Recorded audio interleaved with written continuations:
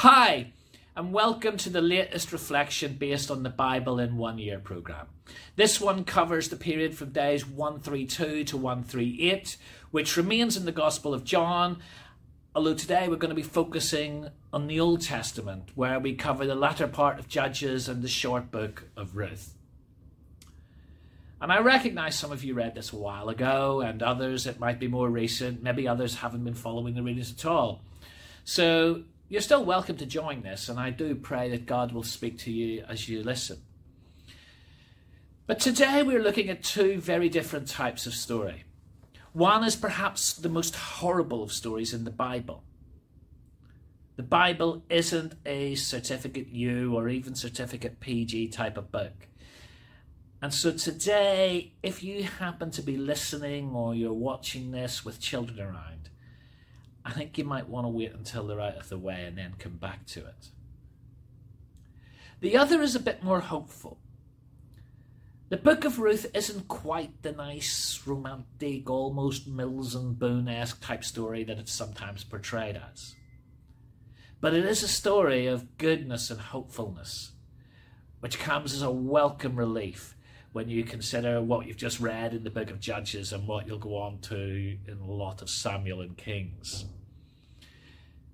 But it comes tacked on to the end of Judges, which is a time of political instability and disunity. On day 135, we come to the end of Judges and we get the line, "In those days Israel had no king. Everyone did as they saw fit."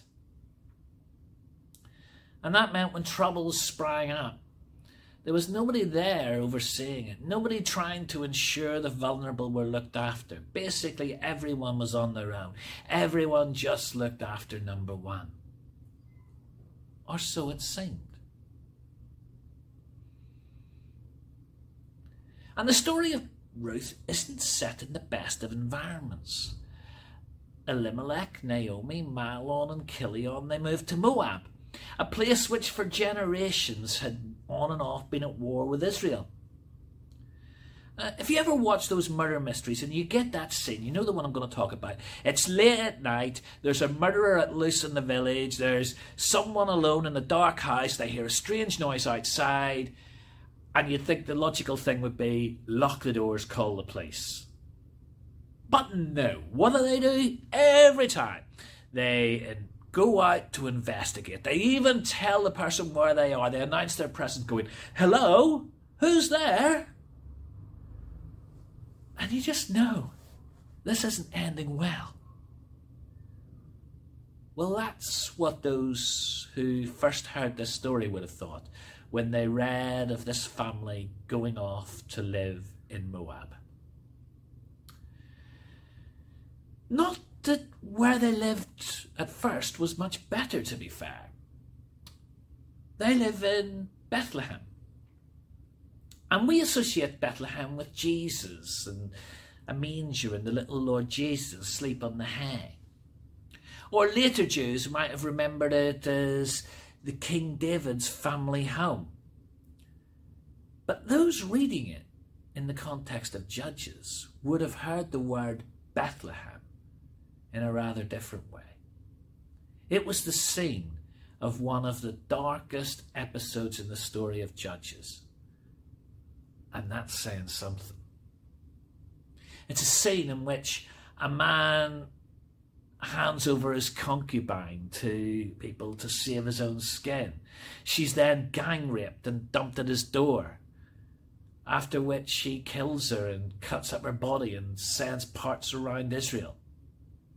Imagine that in those Sunday school flannel graphs. Imagine that in your lunchtime news. And that is the area where the bulk of Ruth's story is set. That is where Ruth goes as a foreign woman with her mother-in-law Naomi after the deaths of her husbands.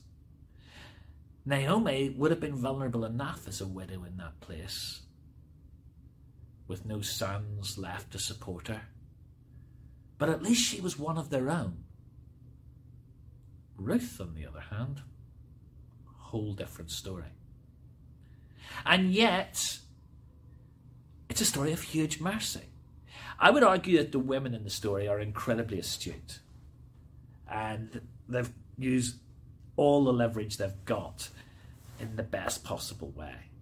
And Ruth even uses some of the prejudice that would have been held against her to her advantage. But the thing is, we can't take away from it the story of Boaz, who seeks to ensure her protection, offers her water. He's clearly observant of the law because he's happy to have the widows following those who are taking in the harvest. And he ensures that not only is some left, he goes much further. He gets his guys to deliberately drop some so that Ruth has something to pick up and take home. And then he's prepared to marry Ruth. He gives her security and hope for the future. But it's more than just a tale with a happy ending. It's not just they fall in love and live happily ever after. They kiss and the music strikes up. Just when a film director might pan out to the credits, we get a little snippet of genealogy. The child Ruth bears is called Obed. Obed is the father of Jesse, who's the father of David. Israel's greatest king comes from a right mess of a situation in a place not exactly famous for mercy and compassion, in a time when everyone else was thought to be looking out for number one. Or so it seemed. But there was one who was acting with mercy and compassion. And in the midst of a horrendous, hopeless situation, God takes his plans and moves the future of Israel one step forward. King David will come from this story. And in fact, as New Testament people, we can say, God's taking his plans for the whole world one step forward. We can allow the camera to pan back that bit further, and we can follow that family line all the way to Jesus. But it's a story of bad decisions, mixed motives, people who aren't plaster saints. It's a story of real people in real time, in real place, making very ordinary decisions, and some of their decisions are good and some of them are bad. But all of them are ingredients in God's story of redemption. Nothing is wasted. Now, that's not an invitation to make bad choices and live carelessly and think, well, God will sort it all out in the end. It doesn't really matter what I do. That's not the point.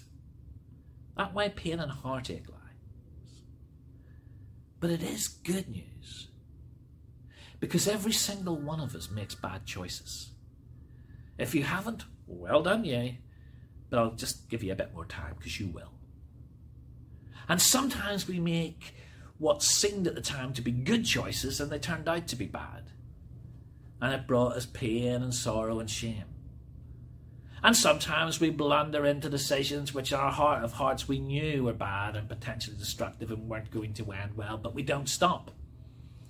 And we can kind of live with pain and sorrow and shame from that. Or sometimes life just happens. But the good news from Ruth is that however little it feels like it, God can take the worst of us and use it as the raw material for redemption. In his hands he can reshape us. In his hands nothing is wasted. His grace is enough. Our story can seem completely meaningless sometimes, but God's plans and purposes are greater than our individual circumstances. Our redemption isn't contingent on our circumstances. It's not even dependent on whether we are worthy of it. Even in the darkest of times, when we can't see the way, God is faithful in his work, and he will bring his plans for us to completion. And in his hands, nothing, not even the worst of us, gets wasted. Every now and then, in my more open moments, I realise some of this is true in my own life. My life has not been short of bad choices. I've gone through up any number of dead ends. I've had no shortage of failures and disappointments. Some of them were my own fault, others just happened. Sometimes when I reflect on things, I realise that the experience of the low points got me through something else much farther down the line. And so much which seemed unconnected with what I do now prepared me for this. And that gives me hope, because it suggests that when I've got tough times now, I can have this sense I'm being prepared for something further down the line. Bad news, as well as good news, shapes us. Nothing is wasted. So when things seem bleak, may we be able to find trust in knowing that there is nothing, absolutely nothing, from which God cannot bring hope. With him, not even the worst of us is wasted.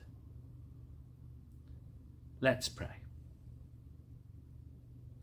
Lord, however we come, help us to trust that you never leave us, never forsake us, that your love never gives up, and your grace never fails. May we trust you with all of life.